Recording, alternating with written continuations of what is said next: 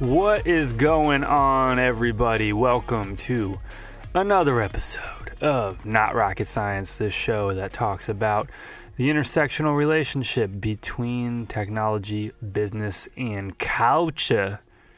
How is everybody doing? Hope you are doing well. I'm doing better than last week. Last week I was under the weather, and I'm coming out of it now. Still got a little bit of a head cold. Those always are no bueno, but better than last week. New York City subway system during the change of seasons does not agree with me. Always sit next to the person who's just but I digress. Anyway, hope you're doing well. This week's gonna be a short one because this week is very busy. It's the lady's birthday next week, so I'm doing this now on a Friday night, and I think going forward sometimes certain weeks I'm just going to do like more of a thought of the day kind of episode rather than a more of a long form kind of discussion here. So this is one of these like thought of the day kind of podcasts. And the thought of the day today is around data. That's right, data. It's in the tech world, it's been all the rage for the past decade or so. I mean, come on, how many of these marketing automation platforms to see all of your marketing channel analytics in one platform? There's a million of them, and there's going to be a million more. But point of this is to not rant about marketing automation software.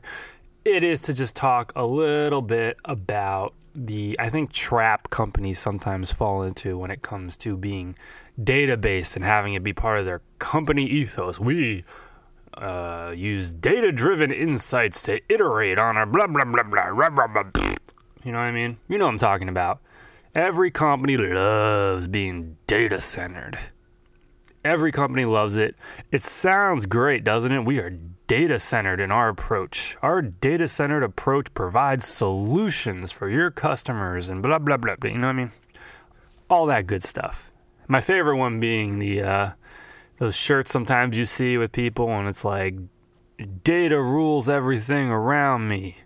Dream, get the money, dollar bill, y'all. We're making a pun off of Wu-Tang Clan that's so cool and cute and funny. Those are extra special if you haven't seen them. But anyway, point of all this is, you know what? I agree. I agree with all of you. Data's great. It's great. It's awesome. But I think in a lot of ways these days, is it a hot take to say it's kind of boring? I don't know. I find it kind of boring. The process of data insights these days, I find not very interesting. Not because we're using data. Nothing wrong with using data. But everything's the same thing. Everyone's on GA, and maybe, if you spend more money on your product team, another data platform like Amplitude or something. And then you have your marketing analytics, social analytics, Facebook, advertising, all that. Anyway, you have data. You got all these sweet charts, right? You got these awesome looking charts and graphs, and they're all color coded. And it's like, we did well here, and then the thing goes up. We did better, and then we did really bad here. Anyway, yes, you know what a chart is. And then you set up your, customer segments. You set up what you're tracking, the journeys you're tracking. You set up your conversion pixels if you're talking more with marketing. If it's more product analytics, you set up whatever flow or whatever user journey you're trying to track in your product. Yeah. You know what I'm saying. And then you see it, you make decisions, you talk about it, you change things, you A/B test, you blah, blah, blah, blah. And you go from there until you move on to the next thing that's more important. That seems to be kind of the process, definitely on the marketing side. But the thing is no one talks about, well, not no one, I'll get to that in a second. But in the marketing world, no one talks about why these analytics are happening. It's like you talk about the numbers, you pivot off the numbers, and the reason why so many marketing teams that I've seen internally are always in scramble mode, always look like everything is a disaster, is because they're always reacting off the numbers.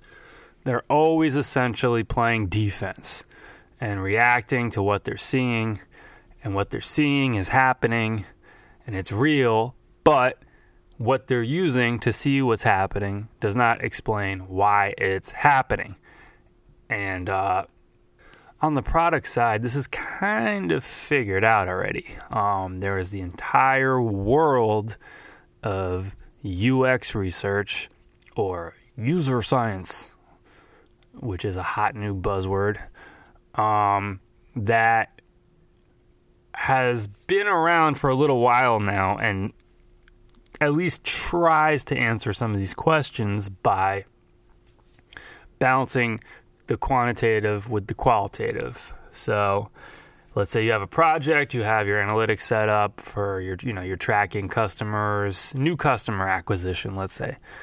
Let's say you are an e-commerce company and your focus is getting new customers because you realized you're capped when it comes to retention, and you realize there's an opportunity for whatever reason for new customers. So you go and you do your thing to get new customers, and you want to see on that initial journey where people trip up, right? Or if they trip up, or what they do, just out of curiosity, to see if there's any opportunity to, iterate and enhance and amplify the experience. So you test it, you let it run for a while, the data, that is, let it do its tracking thing, so you have a significant sample size, and then you look into it, and in GA you can kind of see every step that an individual user goes through based on click tracking, on key areas that you guys strategize about what you're going to track on the interface, what you're not going to track, etc. And then let's say, for example, the wacky insight you find is that your expectation or your assumption is when people come in, they're going to add to cart off of the list pages, meaning the pages with lots of products on the page with little cards, product cards, and like add to cart buttons. And your assumption is people are going to want what they want. Let's say it's something that isn't like the most interesting industry in the world, and they don't need to know so much about the product. There isn't a big like discovery phase. It's just which one has the best deal, right? That's your expectation going in. Let's say it's like, food. Let's say it's like mustard and condiments. I don't know. Ketchup. Right, and they're on these mustard and ketchup pages. You would expect them to add to cart off the list page and then go to checkout. But let's say the data tells you they're going to the product pages. So that's like a key insight that's data driven. That's all good. But you still don't know why. There's nothing in that data that's going to tell you why people en masse are doing that. Now, you could go to the website, you can audit it, you can kind of put yourself through that same journey, and sometimes it's really obvious. Sometimes, there's a certain reason, like a key detail that is being left off on the list pages that you see on the product pages, something like that. And, when that happens, it's all good. It's fair to make that assumption that that's the reason. Maybe not, because that's usually a correlation, not the cause, but that's a whole other subject. But in most cases that might seem okay. It might be okay. But other times it's not as obvious, and you could bang your head against the wall looking at your damn mustard product detail pages, and they look pretty boilerplate, nothing too exciting. There's no special detail that you think people might be going to. Maybe there's some allergy information, but there's no way thousands of people all care about the allergy information, right?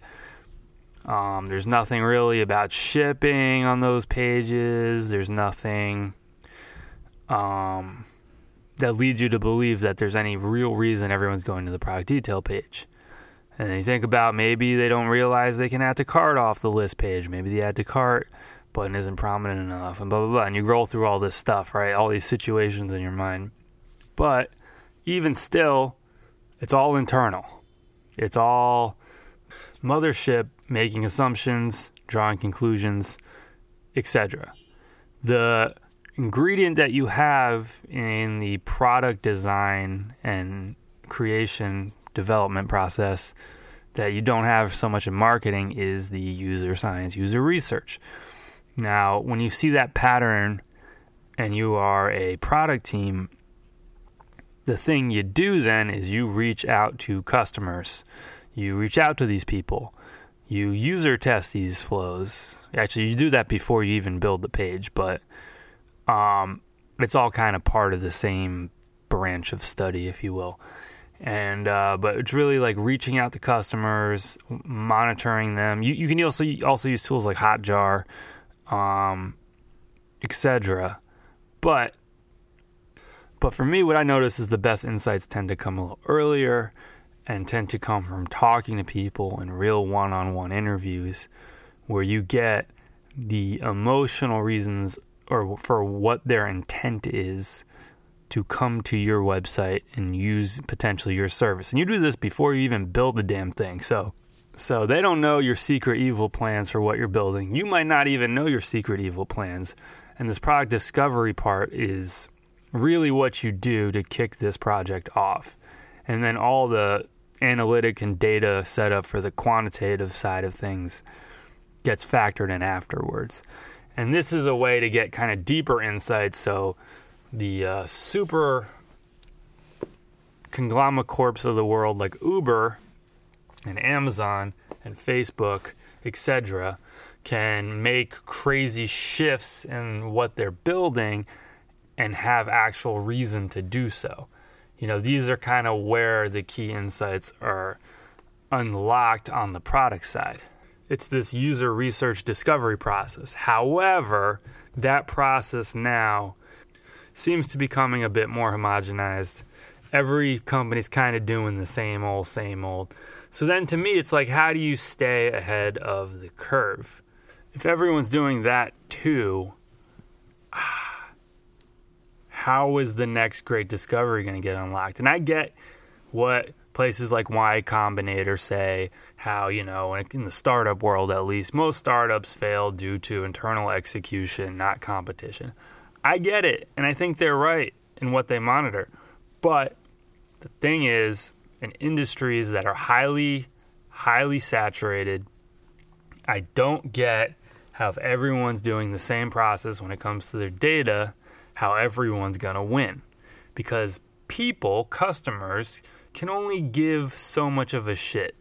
They can't give a shit about every single company, right? There's going to be winners and losers in a quote-unquote red ocean market. Red ocean means just lots of competition. So yeah, maybe in the Silicon Valley startup world, that's true. But in the real world, which is not Silicon Valley at all, so much so they made a TV show about Silicon Valley, competition can definitely matter, especially in e-commerce business, especially in low-margin e-commerce businesses. So to me, it's like when everyone has the same process, how does anyone stand out? It's just a copycat industry. It's like fashion. Everyone's doing the same thing. How does any company or any brand become, you know, special in some way, shape, or form? So that's where I'm at with data. I feel everyone's just copycatting each other process-wise. Everyone's kind of doing the same thing. I'm definitely wrong on that when it comes to certain companies, but I'm talking about by and large. That's all I really care about. But one thought that I had from all this is like, okay, so now you got your product team doing their thing with the data, balancing the qualitative and the quantitative, trying to create real insights from that. But then where does that leave marketing? Because one thing that I do now is I don't give a shit about just talking about product or just talking about marketing in vacuums. To me, the missing connection with all this is the fusion of the two and the merging of the two and having the two being on the same page. That is where every company I've ever worked at has failed in. No matter how many resources, no matter how many, tech giants are backing them, they all suck at it. I haven't found one company that's good at it yet. And I think the bigger the company is, the more likely they suck at it, other than maybe certain, little small side projects here and there maybe. I'm sure there's some startups that are good at it, but companies, at least I'm just talking anecdotally in my experience, every company I've talked to, every company I've worked with, every company I've worked for, all suck when it comes to marketing and product being on the same page, to the point where it's a known issue that employees talk about. And there's individuals and companies that try to, take the extra step and make it better. But I'm talking about as a collective whole here, not individuals. Again, organizational coherence. So I think taking UX research and throwing it into the marketing world on a much higher level is an approach and strategy that could definitely work as far as helping, at least on the marketing side of things, because I think there's a huge opportunity for growth there. I don't think marketers really, they are looking at the customer experience. If you look at any marketing article for best practice for e-commerce and blah, blah, blah, it's the same thing as a UX audit. It's just worded differently, and it's coming from a place of marketing persuasion rather than providing optimal usability for, user inclusion and things like that. Different places, same result. But on the research side of things, I'm just not seeing as much user research, longitudinal studies like diary studies, user interviews, contextual inquiries in the marketing world. And I think it's ripe for the damn picking, and we'll take your marketing team and put them on the next level, styling on the competition. And I think it's a matter of time before it happens. I'm trying to get buy-in on that on my side, but it's just my thought of the day, putting more UX research in on the marketing side. So when you see all your Facebook funnels and all that stuff, you have an idea of why it's happening, not just what is happening. You're not reacting and playing on defense all the time. But then the other thing is, I've been really getting back to language learning. I'm trying to get my Spanish a little bit better because it is sorely lacking, and it's kind of eating at me that my gringo ass just speaks one language. So I'm learning Spanish, and what's cool is how when you learn a language, what you're really learning is how to learn in another way. It's how to get out of your own headspace and really think in a different way and express yourself in a foreign way that's totally alien to you at the beginning.